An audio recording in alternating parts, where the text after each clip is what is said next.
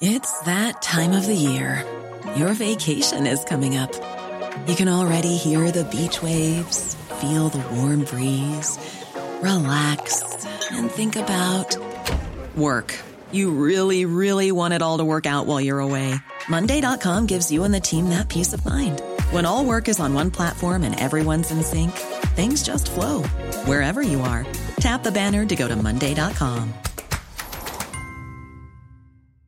Quality sleep is essential. That's why the Sleep Number Smart Bed is designed for your ever-evolving sleep needs. Need a bed that's firmer or softer on either side? Helps you sleep at a comfortable temperature? Sleep Number Smart Beds let you individualize your comfort, so you sleep better together. J.D. Power ranks Sleep Number number 1 in customer satisfaction with mattresses purchased in-store. And now, save 50% on the Sleep Number Limited Edition Smart Bed for a limited time. For J.D. Power 2023 award information, visit jdpower.com/awards. Only at a Sleep Number store or sleepnumber.com.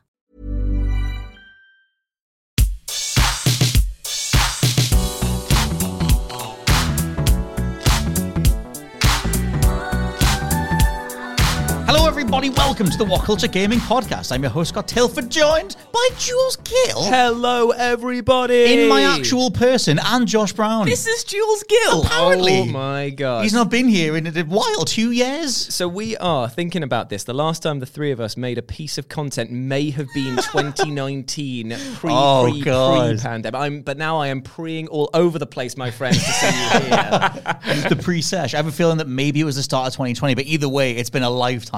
We've been through a lot of stuff since then. It's quite interesting because it's like having Scott and Josh's combined shadows cast over me is lovely. It feels like I'm standing within like a healing ray of sunlight, like from a video game. I feel like I'm being rejuvenated in ways that have not been felt Set in off a the long old, time. That's because you're the Superman of the content, right? Oh, kryptonite! There we go. Doesn't that mean we kill him? No, because because there's sunlight. Or is there good kryptonite? Well, because if we're in the shadow, well, I don't know. Actually, no. This is not. I didn't think this you know what? analogy This through. is a It used sounded metaphor. good. Yeah, What I was it sounded thinking like of- a compliment, and now I'm realizing it might not be. No. What we say is, I'm Superman. Thank you very much. Yes. You boys are the biggest sons because your big beaming face has given me life. And kryptonite is the fact that I've only just had a few sips of coffee and I need to finish it off. You might get steadily more shaky as the podcast goes on. Oh, I will indeed. We But will we see. have one heck of a podcast in front of us today, my We boys. do. So a few weeks ago was the last time you were up, and we tried doing this then, but technology just would not play with us whatsoever. Sadly, Josh, your partner came down with COVID. The universe got in the way,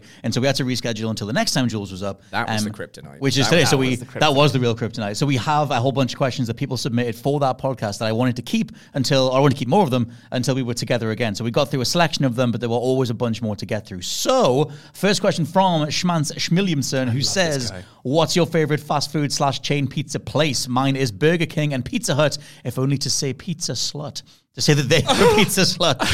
I'm sure there are differences between the US and the UK. Now, I've not heard pizza slut before, but I did have a Pizza Hut the other day, and it made me feel like a 6-year-old again, not in a good way. See, didn't like it. Pizza Hut, I always find like if I wanted to go under my kitchen sink and grab a cleaning sponge and cover it in tomato paste, then, then I would go to Pizza The one Hut. that I got a barbecue chicken pizza. I've not had a Pizza Hut in years. I don't know when the last time I had one, 15 years ago or something, but I didn't want another Domino's and I didn't want another local pizza because I've tried too many local outlets and round my parts, they weren't that good. So I thought I'll get something else that's like mass produced by a company. I'm sure it'll be great. And so I got a pizza. That thing felt like a piece of clip art. Like it was just sort of like it had been 3D printed. Like it was the most plastic bit of pizza that I've ever had. Pizza Hut do chips and chicken bites and stuff now? Stay away. It's a bad time. Like, Just yeah. I don't want to have anything potato microwaved. Like, get it out of there. Like, Nobody likes like a soggy potato wedge. One of the worst things to get from any fast food joint, I think. talking about that is giving me a soggy potato wedge. I'll tell you what, though, I've got to say, guys, Go on. I discovered Pizza Hut pizzas in lockdown because I used to be a Are Domino's you going to class like fella. us this and invert this? I am. I really am. I was waiting. I was biding my time. He for was a this. Domino's guy. You know what I'm saying? Domino's.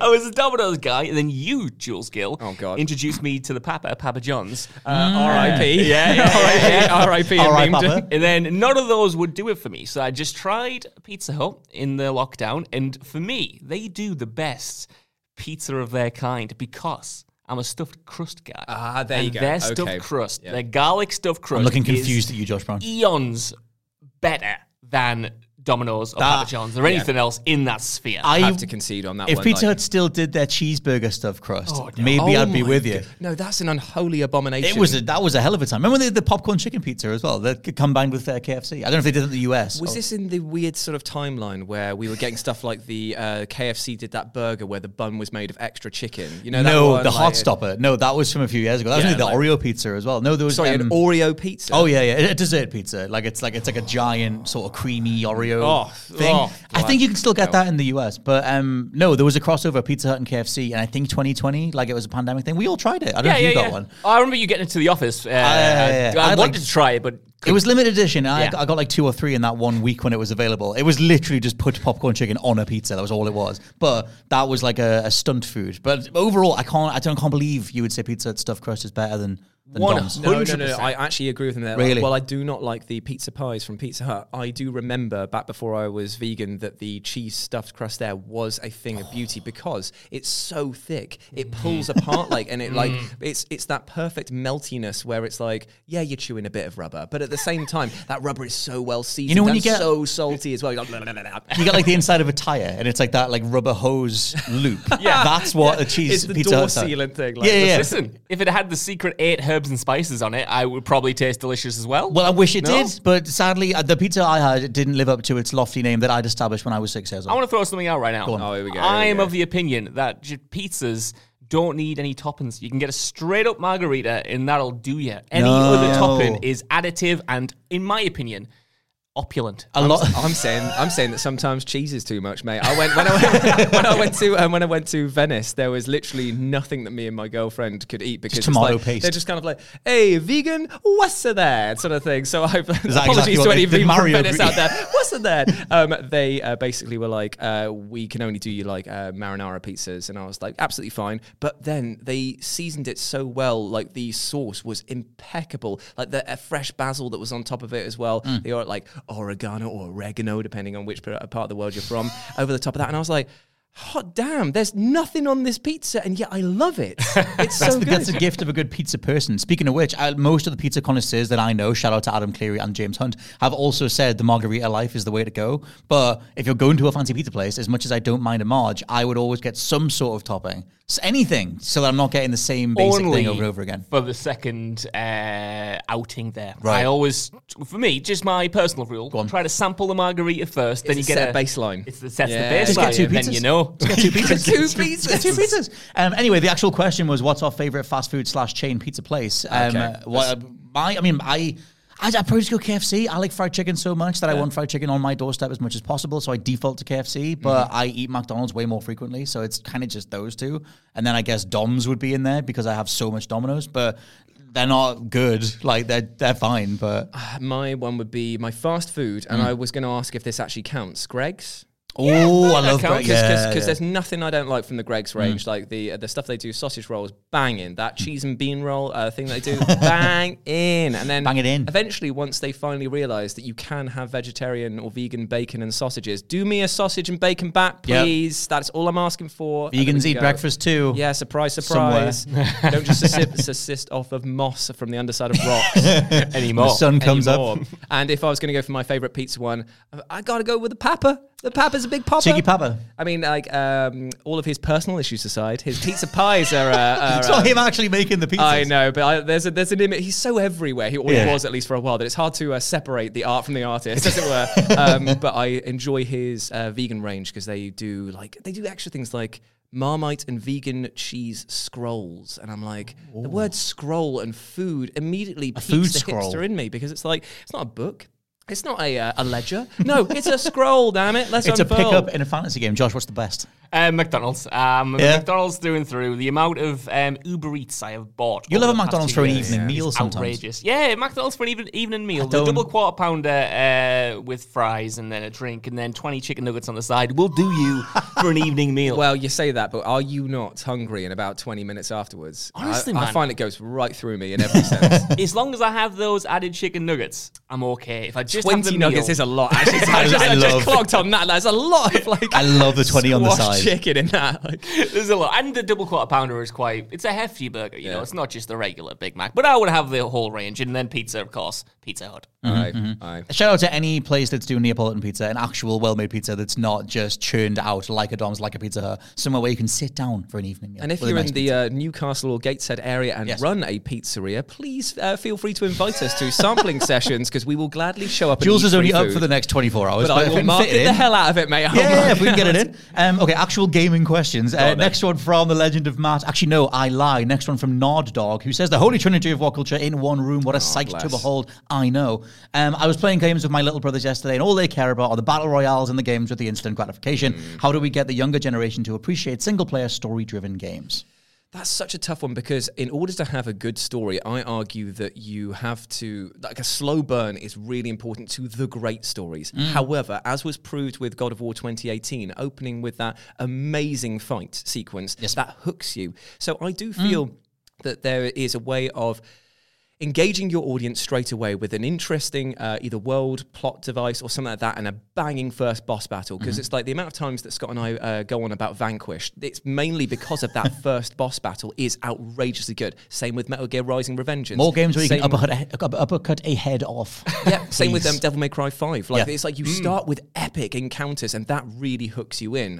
But some games they miss the boat on that and they just go, let's do a 30-minute tutorial. Oh, do you know how to jump yet? Yes, I bloody know how to jump. Look left and look right. Look up and down, invert. Exactly. I think for God of War is an interesting one for the younger generation because I wonder if they would just default associate more with Atreus or like just not, like obviously for anyone who's grown up with that series, you tend to look at Kratos and look how far he's come and everything else. And obviously he is the protagonist. But yeah, I wonder for the Fortnite Battle Royale crowd, like what is their nearest analog for something that is still that immediate and still has that competitive element but still has a narrative backbone. Like that is a lot harder to put together. But I mean, things like Avengers have tried where it's like here's a big single player campaign, but also you can play it 4 people co-op or whatever.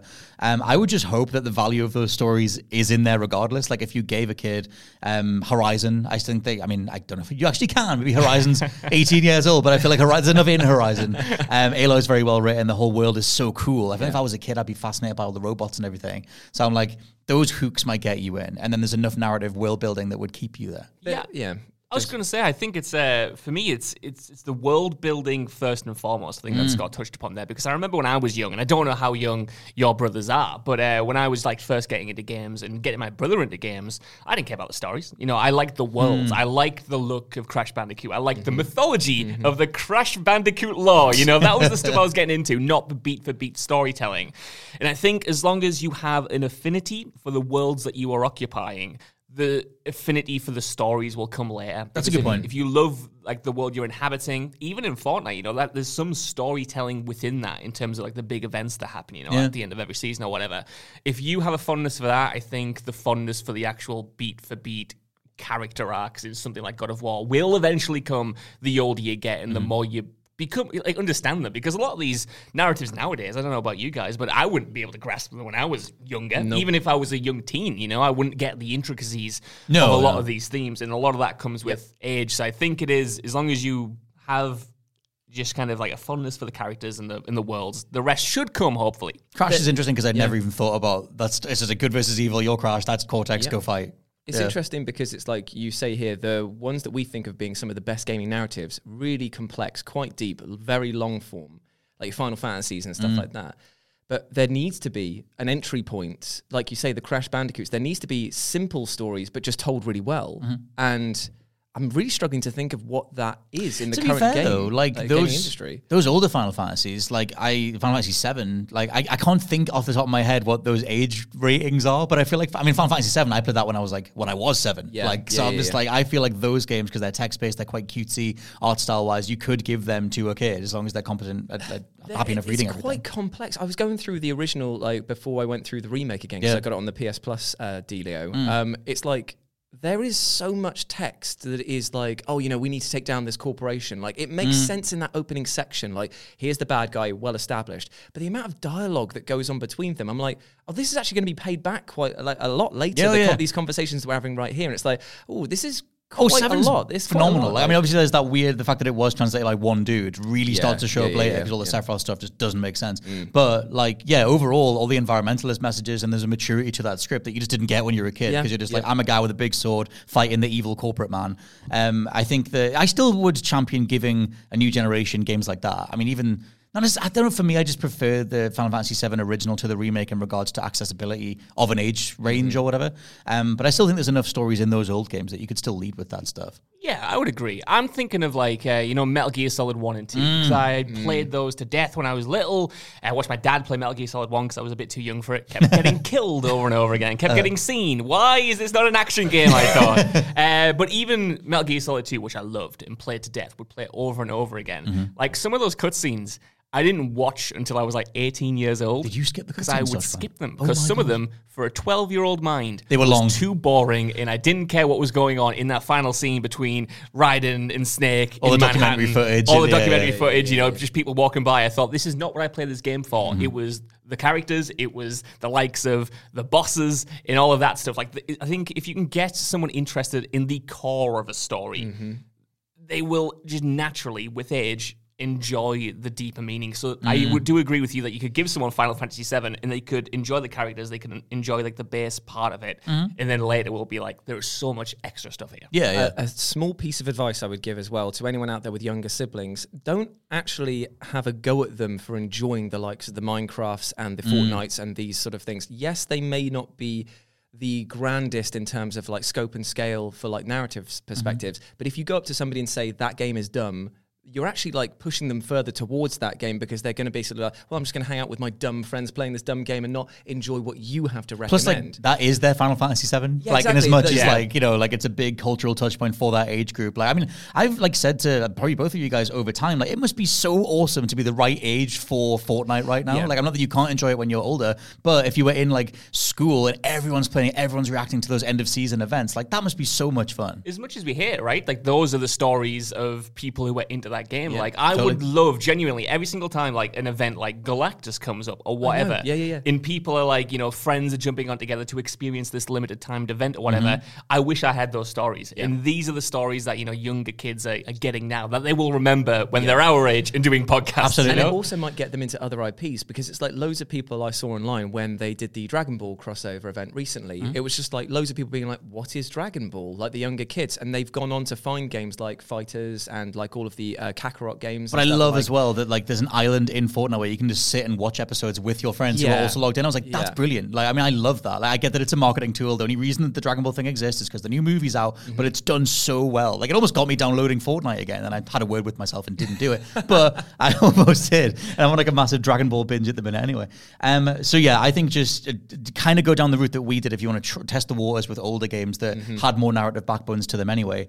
Or I guess I would kind of just have a conversation with someone who's a hardcore Fortnite player of that age and be like, what do you like the most about it? Is it the big event stuff? Is it the characters? Okay, well, this character was from this, and this is this whole world, and go down that route. Or maybe it is just the competitive side of it. Next question from Jack Asbury, who says, hey lads, good to have you all back in one room. When you guys get together, what's your favorite thing to do? Also, a gaming question. Has there ever been a game that you really enjoyed but felt like you couldn't recommend to others? So the answer to the thing that is our favorite thing, so I said pints is it. We just have a few jars, mate, and just shoot the whatever. It comes in pints. Specifically in Dat Bar. Nowhere else. It's like, it's always Dat Bar. That's what we're going for food then. They got that arancini. We haven't been there. And shout out to Dat Bar in Newcastle upon Tyne. That is a hell of a restaurant. After the pandemic, it just didn't feel right going there anymore. It felt like something about the fabric of it. Jules had moved away. Everyone was like, Ash was obviously gone as well. Ash was obviously gone, a staple of Dat Bar. And then it was like, something about the personality of this place is evaporated now, and it doesn't feel right.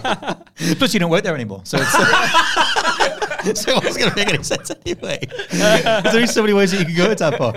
But yeah, we'll be getting some lovely food. We'll be getting some lovely pints. In terms of games that you'd enjoy that you can't recommend to others, do you guys have anything that jumps off the page for that? What do you mean it can't recommend? I mean, like, I've bashed on about every game under the sun. I still like maintain that Valkyrie Chronicles is one of the best made games, but I know that most people in the office won't play it, but that won't stop me. That could be one of yours, because I guess that has such a unique, like, it's not necessarily, it is turn-based, but you're also like moving your dude to a specific spot and then like ending your turn or whatever. I guess it's something like that where you can't just go, you need to play this. Like, I feel like I give, like, you know, you can give someone a game and then be like, oh, okay, but it's, you play as this guy for 10 hours and then this happens or whatever. Like, I feel like it has to have that sort of extra level of information. That was exactly my mate Liam trying to recommend Final Fantasy 13 to me. He was like, look, it gets good about 13 hours in when the game opens up, and I'm like, listen to yourself. You need help. You need help, man. No one should have like Stockholm syndrome from a game. But he was clearly just like, I keep playing, and the corridors don't stop. And then it does open up. It's a great game. And I was like, no, it's just less bad. You've Stockholm syndromed yourself at that point because it has to be good after 13 hours of investment.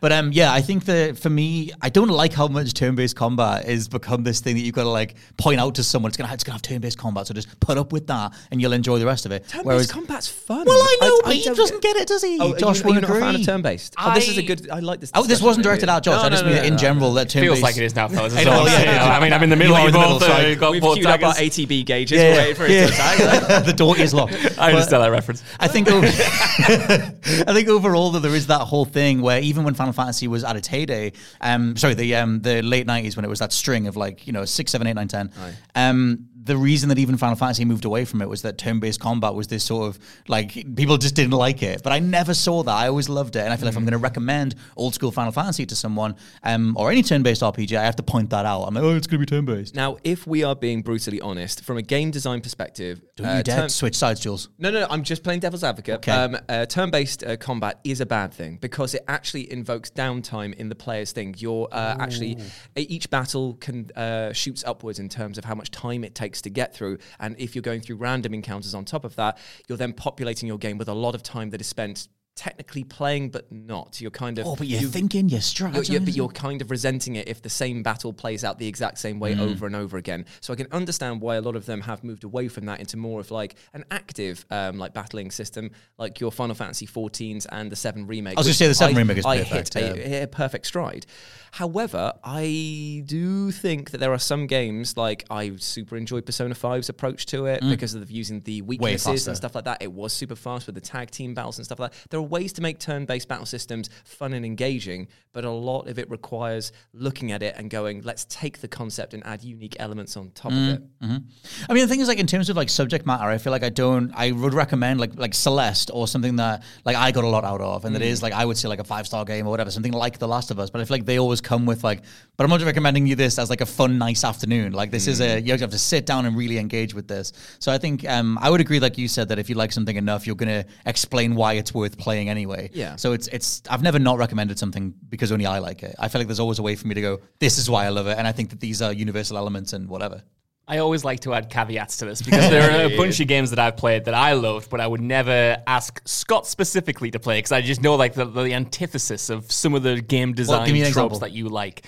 For instance, the Sinking City is the one that I always shout out for this. The kind of like detective. I loved that. Lovecraft That's game. by the Sherlock people. Yes, it is, but it was like, especially when it first came out, there was so many bugs and there was so baby, rough. And it was like I could like push through a lot of that stuff, but I couldn't give it to someone and say push through this because there's an all right game at the end. Bugs and performance is really worth highlighting. Yeah. Did I ever tell you that I managed to get my boat back to the starting area by going through a wall and the game auto saved and I couldn't get out of that. I had to start a brand new. Anyway, that's a completely different story. Though. Speaking of bugs, Cult of the Lamb, just spread the word that Liam needs a patch on Switch. I'm at the end of that game, and all my followers are just stuck. They don't move anymore, so none of the meters can get filled. Nothing of the work can get done. I can go into a dungeon, but it hard crashes. Like apparently the end of that game, everyone's talking about, like the whole fandom is talking about the fact that the end of that game just falls apart. So I'm just saying that game needs patching. Sorry, Josh. It's all right. I do have one more, though. It's called Darkwood, and I played it a few years ago. And it's a horror game that's like top-down 2D, kind of like sprite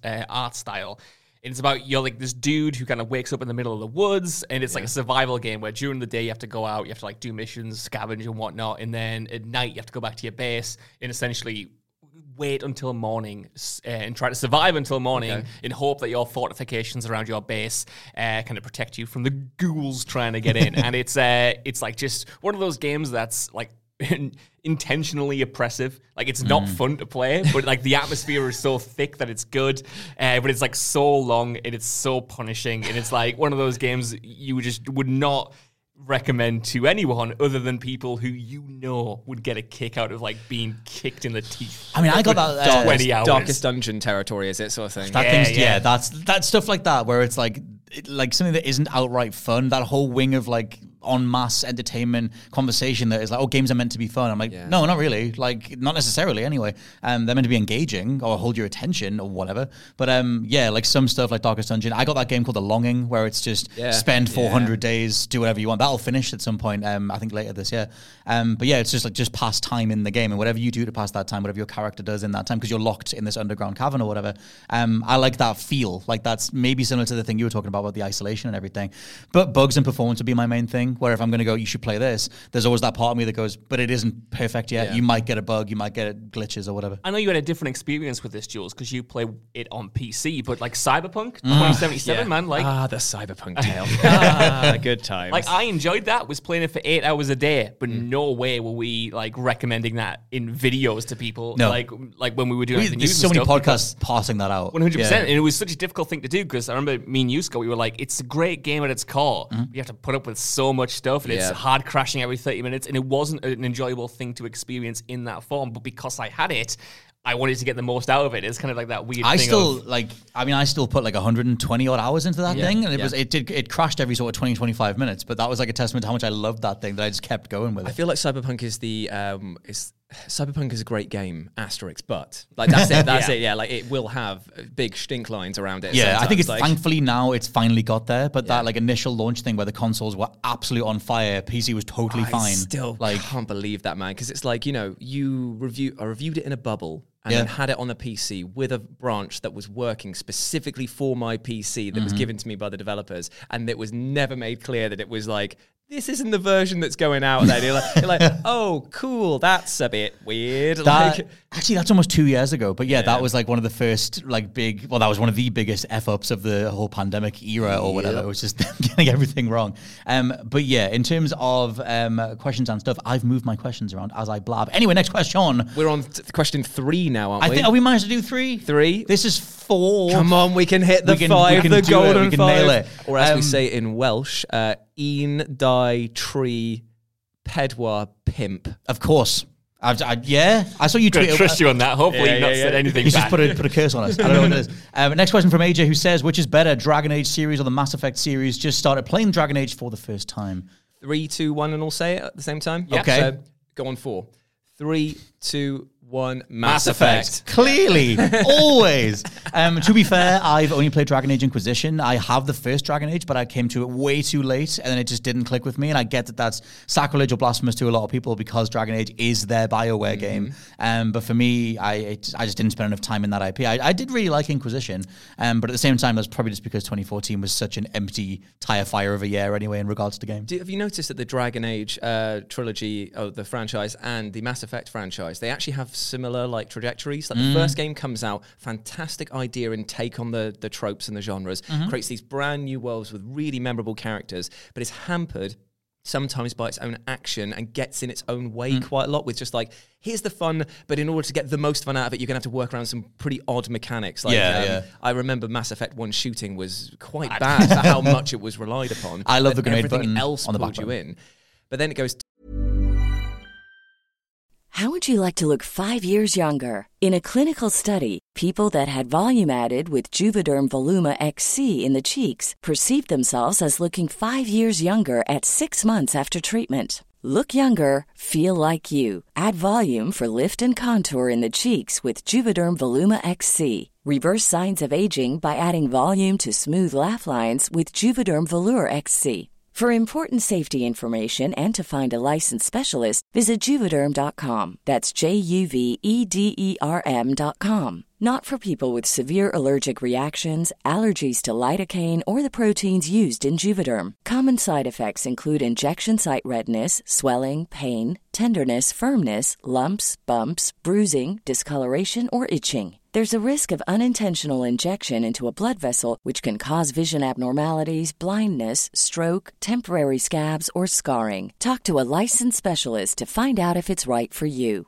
Ready to pop the question? The jewelers at BlueNile.com have got sparkle down to a science with beautiful lab-grown diamonds worthy of your most brilliant moments. Their lab-grown diamonds are independently graded and guaranteed identical to natural diamonds, and they're ready to ship to your door. Go to BlueNile.com and use promo code LISTEN to get $50 off your purchase of $500 or more. That's code LISTEN at BlueNile.com for $50 off. BlueNile.com, code LISTEN. Before we go any further, I want to talk to you about today's sponsor, Masterclass. With the amount of time we spend discussing and analysing video games on this channel, it's always good to understand exactly how these experiences are put together. And fortunately for me, I can do just that with Masterclass. With Masterclass's streaming service, you can learn from the best to become your best, studying and growing with over 200 plus of the world's leading instructors. For me, I've been having a blast using a class on video game design by The Sims creator Will Wright to find out exactly how game mechanics are designed around player psychology, as well as learning how important playtesting is to shipping the titles that you and I both love. But it hasn't stopped there, as I've also been brushing up on my practical filmmaking skills directly from my favourite movie director Martin Scorsese, as well as trying to get back in the cooking game with Roy Choi's amazing course on intuitive cooking. Seriously, my kitchen is a mess, but my belly has never been more grateful. For just $10 a month, an annual membership with Masterclass gets you unlimited access to courses on your phone, computer, smart TV, or even via audio-only modes. Even better, every new membership comes with a 30-day money-back guarantee, and 88% of members feel that the service has made a positive impact on their lives. And to put the cherry on top of that cake, right now, What Culture Gaming listeners get an additional 15% off any annual membership at masterclass.com/gaming. That's 15% off at masterclass.com/gaming. What's that? You want it one more time? Well, that's the URL, masterclass.com/gaming. Right, now I'm going to watch Tony Hawk try to teach me how to ollie properly. I'll see you all soon. 2. The action ramps up. The characters are there. The kind of like the setting, the enemies, you really feel engaged, and there's a genuine sense of threat and terror. And then 3 comes along, and it's like the tentpole flagship cinematic experience. It's the Marvel Avengers approach, where it's like big, bombastic, all the money's gone into it. But once you kind of scrape the surface, you're like, where's the actual like source to it? Like I'm biting into that Pizza Hut dry dough. Where's my topping? Talking about synthetic products, yeah. The way Mass Effect 3 came together in the Legendary Edition, I didn't even finish Mass Effect 3. I finished it before, back in 2012, but I hate Mass Effect 3 so much. Really? And like playing them in a row only highlighted so much more how much worse 3 is. I even had a weird thing with going back through 1 and then 2, where I found that I just drastically prefer 1, and that definitely didn't used to be the case. But I love how much more open-ended 1 is, and how much more Star Trek-y it is. Yep. And you have all the variety of planets that you're going to, whereas like 2 kind of felt like, and it totally worked for the time, and it's a great game, but I just like, 2 is more streamlined, and it's like you're plugging in little side stories, and I like the setup and everything, but there's just something about how expansive 1 feels, and you are a Spectre, you're like this human in amongst all these alien races, trying to prove humanity's worth or whatever. I just love that whole thing. It felt more like spacefaring than 2 did. 2 is like a much smaller character story, which is great, but I do love what Mass Effect is. Josh, any thoughts on Dragon Age versus Mass Effect? Mass Effect through and through, right? But what I love almost more than anything in this world in terms of video game discourse is talking to someone who loves Dragon Age Origins, man, because the people who love Dragon Age Origins love Dragon Age Origins, and I love talking to them about it because in the same way that I could talk about Mass Effect 1 forever in terms of its lore, in terms of its characters, in terms of the richness of that world, they can do that for Origins, and I always wish I could get that and make that leap and get there as well, and I can appreciate it. But for me, I prefer sci-fi anyway, so Mass Effect's already got that going for it. But I just love that people who are into Origins just like, you know, have such a passion for it, and it's like that's the reason why that franchise has sustained itself for so long. It's the same vibe you get from people who will fight tooth and nail for everyone to play Minerva's Den DLC for Bioshock 2. Yeah. It's just like, you go there, and even if you critique it slightly, it's like, but I will here is my TED Talk explaining why you are wrong and I hate you. It's like, I kind of feel that for the Lair of the Shadow Broker as well. Like, I love that DLC, but it's like some stuff just has that, like, oh my God, lads, like this was transcendent or whatever when they first experienced it. But yeah, Mass Effect, I think, especially over time, other than Mass Effect 3, is kind of held up a lot more than Dragon Age is. But I guess we'll see what happens with the reboots of both of them or whatever those next installments are. Next question from the legend of Matt, who says, my 3 favorite game genies are back. Big love and cheers to all of you. Land, baby. Thank you very much. Which gaming franchise would you give an XCOM makeover to? Personally, I'd love to see those sort of tactics applied to Mass Effect. Stay safe, all you kings. Well, thank you very much. The table has just rocked over because my giddy You put that away, arms- Jules Gill. I tell you what. So take any franchise. Mass Effect turn-based XCOM game. Bro, Oh my I'm God. just saying, Dynasty Warriors came close to it with Dynasty Warriors Tactics. If they could turn that into a squad-based thing, I would love that. Apply it to Star Trek. Imagine like your entire bridge crew going down and doing a turn-based thing like that. And like you could do Disney characters with that and turn the new Kingdom Hearts into like a turn-based tactical thing. Like it applies to everything. Oh, I love grid-based. I love turn-based stuff anyway. Give me grid-based, squad-based tactics games where you can set up like pincer movements and everything's on high and it's like snipers 10 miles away but they can get the headshot because they're higher up. I love all that stuff. Josh, you've not played one of these, have you? I've played some. I played XCOM. I know what XCOM is. the I know what that boy, is. yeah, boy. I would go, though, if I had to adapt one thing into the XCOM format, Small Soldiers. Remember that film? That had a really good PlayStation 1 game. That game had the best multiplayer of the PS1 era, you might say. Bloody this did. side of Crash Bash. You know what? Yes, I would agree with that. Absolutely love Small Soldiers. Top 2, Crash Bash, Small Soldiers. Yeah. And I think you could have the two factions and work an XCOM formula around it. That's my Small Soldiers, just to talk about that game on PS1 for a bit, because that predated almost every other third-person deathmatch mode. And it's like, I mean, in my mind, it plays a lot better than I'm sure it did. But I used to rent that game from a local store back in the day and just beg my friends to play with me because we could do one-on-one. It was split screen, but it was deathmatch. And like, I'd never played anything like that before, third-person weapon combat or whatever. Just a shout-out to that game. That thing was an absolute gem back in the day. I think that the XCOM overall formula, I feel like a lot of tactics series are now doing this, like Octopath Traveler, Deerfield Chronicles, and new Midnight Suns one is finally accepted. Yes. That it is XCOM meets Marvel I Avengers. know like that thing didn't go down that well, but like I have hope that It's far access. It's still far They're access. going to make a good game. It's just how much microtransaction stuff is then bollocksed on top of it. And everything's like random. You're like dealing from a deck of cards for your moves, which could screw you over. I actually don't mind card-based stuff like that, but I do feel like they should approach it from how what's that new game that came out, Neo Genesis Noir or whatever it's called? the one you like. It's the first-person shooting game. But What, Neon White? That's the one I mean. Yeah, I don't know what game I just made up. prequel. If they could do it so that you picked up the cards on the battlefield, so you knew that there was an attack format that you could do, that would actually make like much more sense. I'm going to send a guy this way to make sure I get this attack like getting or whatever. a bad hand and then just being like, well, I'm screwed and I'm going to lose a character on a permadeath game. That would suck. But if there's elements on the map that you pick up, so you know at least you can do these moves, then that'd be cool. Because I recently started playing Inscription as well, which is a lot of people's game of the year last year. It was only on PC, but now it's on PS5 and everything.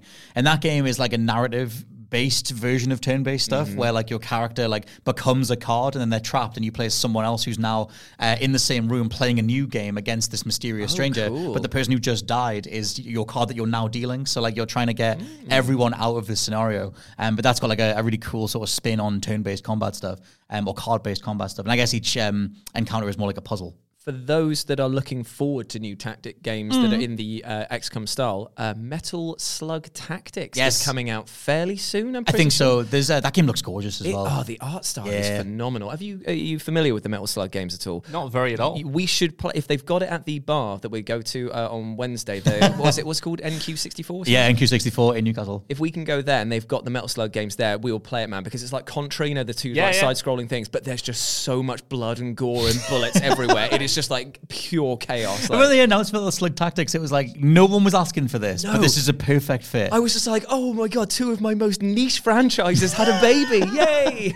It seems like it'll do well, but in terms of XCOM crossovers, just everything. Just put it on literally everything. Mass Effect is a hell of a bread show. next to put it in there. Let's go. Untitled Goose Game as a XCOM thing. Imagine that. Yeah, that would work. More animal shenanigans games, I would take. Next question from Brandon Bressman, who says, why does no one talk about how great Dark Cloud is? I never had a PlayStation 2 to play it when it came out, but it's fun and has a lot of unique mechanics. Now, I'll very quickly say that Dark Cloud is in our PS5 review, because I was playing that game as my thing to test on the PS5's backwards compatibility stuff. Oh, really? And you can get Dark Cloud on PS4. It's been re-released.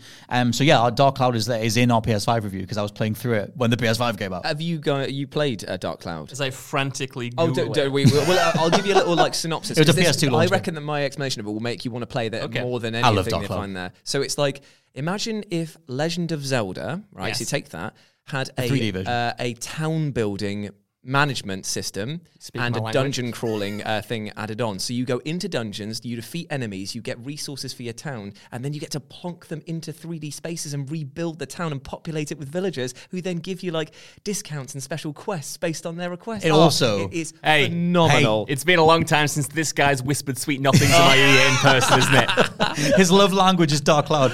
But yeah, also that game back in the day, back in 2000 when it was being shown off for the PS2, had this whole thing, which is still, I think, still impressive now, where you're in the building menu. So it's like top down and you're just placing units or whatever. And you can hit a button and it just zooms in and renders the whole thing. So you just zoom like Google Earth style. And you just drop into your village and then all the lights come on and everything's all around you. It's really cool. No one talks about Dark Cloud anywhere near enough. Or Dark Chronicle. And that's available on the PS5 Hell right yeah, now. it is. That game. And you can get Dark Chronicle as well, I'm pretty sure, which I personally would argue you start with, because you don't need any prior knowledge from the first game other than... they're very different. There's a few elements that maybe cross over, like the land names and stuff like that, but it looks nicer because it's got a really nice cel-shaded graphic style, and they worked out a few of the bugs with the combat, because the combat can be a bit samey, because you literally just go...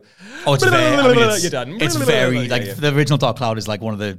Like, it's so early. Yeah. It's like it's... For the time that it came out. Yeah. Like, if they had just released a basic, like, 3D Legend of Zelda spin-off style thing, it would have done really well, because everyone was clamoring just for new games on the PS2. Yeah. But the fact they added in this incredibly in-depth, like, town management system, you're like, Animal Crossing and Legend of Zelda smashing up. Let's go. It was lush. The other half of that question was also a controversial food opinion, is that cake is way too sweet and overrated. Only way I can eat chocolate cake is in a bowl with milk. Breathe that in, Jules Gill. You've turned cake into a cereal? like, this is a new one. Put it on top of a pint and maybe we'll talk, but I don't think in a bowl Eating it that with would work. Milk? What? I I can't. think you've broken me, man. I don't. Would you have a bowl of cake? I wouldn't say no to No, it, but I true. wouldn't also ask for it. No. Okay, right. I have a pitch. I Go have on. a pitch to you guys right now, Cake here boss. live on this show. What if we, at some point in the future, when I'm next back up, we ask people for their weird food takes, and we film us trying all of them. We give them the rating, the official What Culture seal of approval. It's in the archive when we had that weird pint of that apple. was a different time, and sours and biscuits. That was also your idea. I still feel bad about that one, because it's like there's a bit of times where the bant goes a little too far, and you make your friends drink pickled eggs, Oreos, bourbon biscuits, milk. Apple sours, and like pickle juice on top of that, it combines to make a concoction with the. It kind of looked like if scrambled eggs was made by the devil. It was very green. Devil eggs. It was Devil deviled eggs. Yeah. It was pretty bad for all involved. And, Devil's video. I think in the next challenges, I should also try my own poison, as it were. You the really only should. issue with that Go on. was that it was Scott and I who had to drink this concoction. Aye. And Scott likes pickled stuff, which was the I like big vinegar. stickler. He was. You know? I downed it. is the taste. Pickler for a stickler, isn't it? I'm loving it, but I mean, I can channel that student mentality enough and down the thing that's in front of me. Hashtag down that fresher, not a hashtag, but you know what I mean. I can do that. Whereas now, it's that life is a long time ago. Right. I know it's only like 4 years ago, but still, I don't know if I could do that now. So, I mean, this is the thing. I was saying to Cleary the other day, like the moment that you hit 30, like your knees go a bit funny, your tummy gets a bit dicky. Like, wake up with an ache. Like you just can't eat and bounce back from stuff as you want to anymore. It's like, oh, I'll have a slice of pizza, please. The image alone will give you a bit of heartburn. It's just like, oh, that's a shame. Just a sniff of alcohol. Your body just goes into like, you know those enemies in Psychonauts that you have the sensor stamps and they just go, no. It's literally them, but all in my tummy. I love just like, well, I just wake up with aches and I'm like, why is my subconscious body put me in this position? Like, what are you doing, body? You're meant to protect me. The first time I got heartburn, I thought I was dying. I was out at Rise, funnily enough. And you know the fire buckets that you get in Rise? Oh, yeah. Which is like just a recipe for the worst heartburn. A literal you've ever had. bucket. Honestly, they should call them the fire holes because of the next morning, man. Yeah, they should. I remember drinking one of those, and then suddenly the heartburn descended, and I was going to my girlfriend. I was like, I'm going to have to go. And we ended up going, and I was like, laid in bed with the hand on my tummy, and I was going, is this normal? Yeah, like what? Is it normal? Because when it's the first time that happens to you, you've got no explanation. No. There's no sort of like general studies GCSE exam that's going to say like, if you have heartburn, take yourself a Rennie and get to bed. Like, in like, even though indigestion, heartburn is like, you know, it's a common thing people talk about. No one describes what it feels like, and no one can accurately describe what it feels like. Especially in the middle of a club scenario where you've just got to get the hell out, which is the evacuating plan. I just like the image of Josh Brown still dancing as he's going like, I don't feel very well. I think I might have to go. I love this song though. Next question from Tom Abbey. Seeing as we all love playing From Software games, in our opinion, which is the most difficult? Also, what's the hardest non-From Software game that we've each played? Ooh, the hardest From Soft game. It depends if we're going to go down like cheapness or like things that they've patched. Surely one of the we're going to do deep pulls. What did they do before Dark Souls? They did Kingsfield. Yeah. Oh, if you go back, those games are genuinely broken. I don't know if you guys because I included one of their Kingsfield games on a list of like games that just kill you for the lol sort of thing. Yes. And in the first 10 seconds of one of them, you are presented with a big scary door to your left, and on your right, a nice little green herb. And everyone knows that if you see a green herb, you go and pick it up because obviously that's health. You walk 2 steps over to the right there, you fall through a floor into lava and instantly die. That is such a troll moment for the game. And it's like, and this was back in the day where a death wasn't as simple like, restart. It was like, back to the main menu, load the thing. And you're like, it is a miracle that anyone got through those games. Like, I mean, I've not played Kingsfield, but I've seen people play it. Like, it is like a first-person Dark Souls before because I feel like in Elden Ring, that was the first time that Miyazaki and From Software kind of just acknowledged that they don't need to be dicks all the time. Like, they can give you the summon ashes, and they can sort of bake those ways of getting through the game into the game itself, rather than just overcome the cheapness that we've put in front of you. But all their earlier stuff is way more just dickish, just absolutely screwing you over. Do you think that was like a time where Hideo Kojima and Miyazaki and Yoko Taro just met like a secret cabal, and they were just the hood's on. Yeah, the hood's on. It's kind of like, it's like, we will be dicks to gamers. So what have you done this week? Well, you know, I put a herb there and there's a trapdoor and everything like, else. Good. Yeah. And Miyazaki's like, I've got a treasure chest, but it's got fangs and it's going to bite the guy.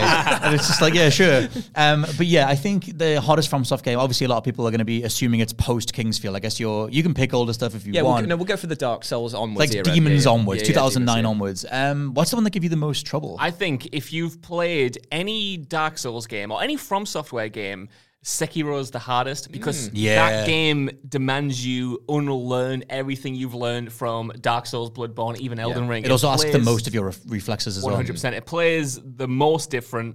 And it's the game that streamlines all of that help you mentioned there, Scott. Streamlines it out of the game. Like I think it's the only one that you need like proper reflexes to complete. Like you can't get through that game with aids like magic or summoning or anything. All of that stuff's gone, and it's literally you, a sword, some prosthetic tools, and these piss hard bosses. And some of them are such jokers as well, aren't they? Yeah, man, I remember like thinking- they take forever. All of those different phases in the fights. It was the hardest one for me. That game, especially towards the end when you do the final Genichiro fight, I remember just thinking, like, is there going to be a limit to how fast that you could code a video game that is like the absolute apex of what we're able to do as humans? Like, it's not the Sekiro is that, but to me, there was a point where I was like, I wonder if we'll get there. Like, how much can you push the timing windows for bosses? How much can you push the ability to stay right on the money, like right in the pocket of keeping up with the boss? Because that Genichiro fight, obviously a lot of people use the cheese method where you just run away from him for so long. That's what I did, baby. I remember you saying you did.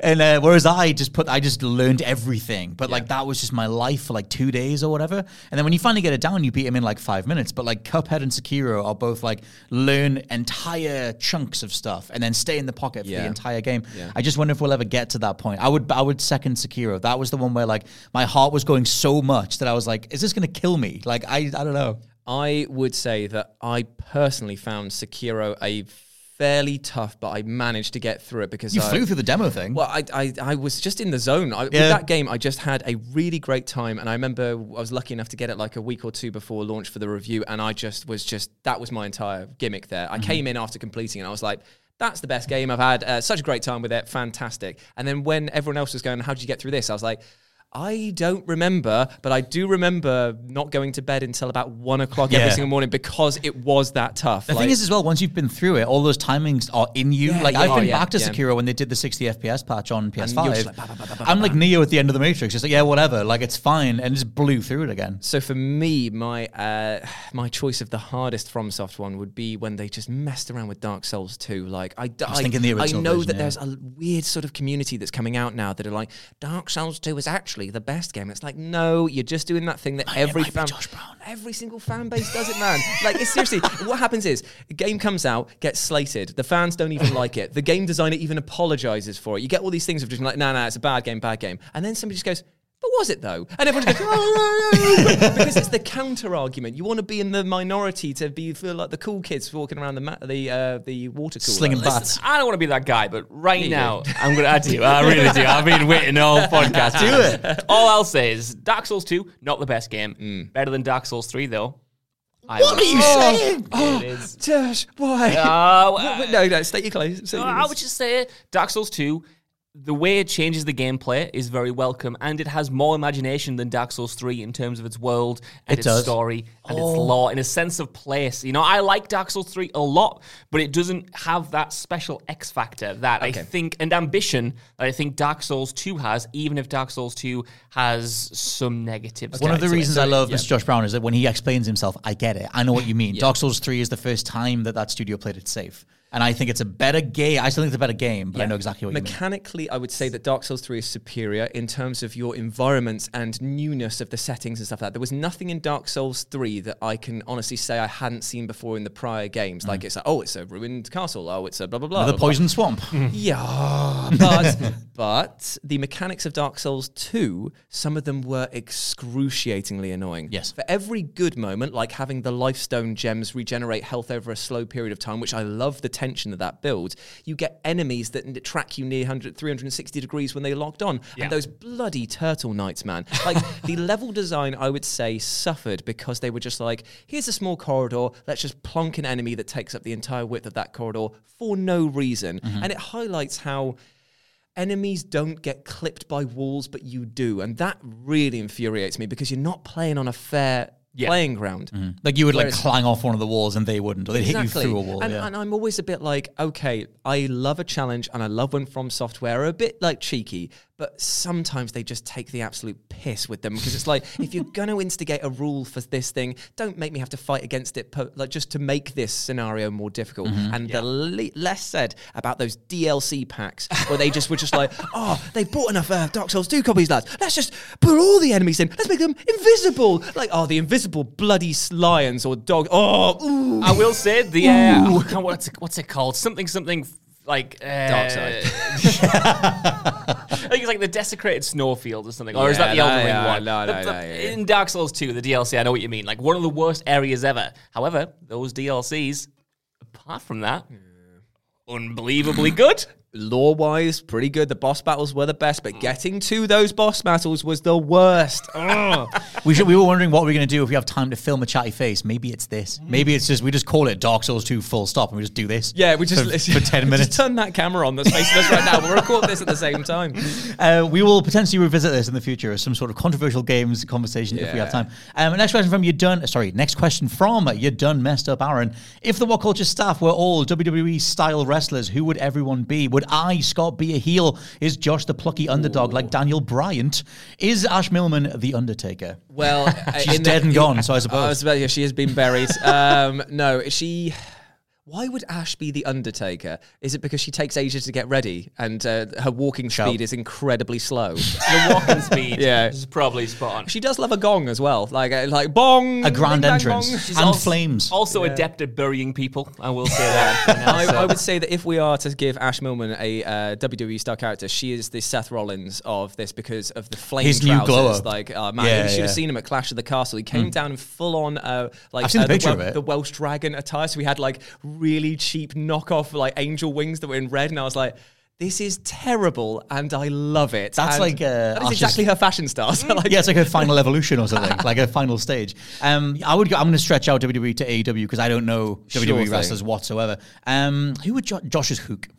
Just because beautiful. Just because he's effective. Yeah, but Hack doesn't say much. That's the problem. No, it's Whereas true. Josh is like, he's a bit of a schmoozer on the microphone. Hook does love crisps though. Does he? He's coming in. Yeah. He's loving the crisp packets. I don't have that many go-tos for this. Would I be a heel? Probably. No. You wouldn't be a heel. You're definitely a babyface. Okay. I remember when we did the quizzes, I played a heel version of myself. You did. I did. I didn't like it. I felt too bad after that. Thing is that you work hard. You're an incredible worker, and you've always got good ideas. Not a jobber. And you always try and promote other people. So I would say you're maybe the Bret Hart of the company. You're just basically elevating talent left, right, Am I and center. QT Marshall? In You AEW? can be QT Marshall. Putting people over. Josh is Dante Martin or whoever he was just up against. Yeah. I'm just thinking, who would Josh be? Because he's got to be... my takes for WWE stuff, I usually go like old school ones because they're the more like caricature style things, and that's... I kind of like the over-the-top silliness. Yeah. Maybe like you could be... Rick the Model Martel, that's sort of just like beautiful, like sort of like that, or like ravishing Rick Rude with the that guy. He used to eat an apple. Oh, Carlito! Carlito. I spit in people's faces and be like, with the really cool spit in the face shirts of people who aren't cool. That is literally his gimmick. That's festival Josh. He's noshing the apples. Darby Allin. He's Darby Allin. He flies in when you need him. He's a cool guy. He's a skateboarder. Yeah. He's got that hardcore aesthetic lifestyle. He jumps in back first and he makes it work. Coffin dropping. Yeah. He makes it work. I'm going to hope all of this is really good and complimentary. It's a good time. I have no idea who I would be. I would like to think of myself like in the ideal world, like the Neo Matrix style thing of your ideal self. I want to be like the Goldbergs. I want to be the Stone Cold Steve Austins because they're bold and just talk a lot of crap. But in reality, I'm probably more Gilbert, like the actual tiny man who pretended to be Goldberg. And he was like, but supporting the gang. I think today you've proven yourself as a Goldberg-esque figure because you're not around all the time in terms of the office. You come in for the big pay-per-view events. He dominates. And then you just smash the living hell out of the content. You know what I mean? Walk away champion. I'll see you in 3 months. Yeah. Just delivers a fantastic spear whenever you need fantastic. to. We're going to wrap here because we've gone on for a long time, but we'll do more of these podcasts whenever we can. We never know when we're going to be doing sponsored stuff, and Jules is up north, so we'll do what we can. For now, though, this has been the What Culture Gaming Podcast. I've been your host, Scott Tailford, joined by Jules Gale. Thank you very much for having me. And Josh Brown. Always a pleasure, fellas. Always massive thank you to everybody for sending in their questions, and we'll catch you all next week. Bye. Goodbye. Bye.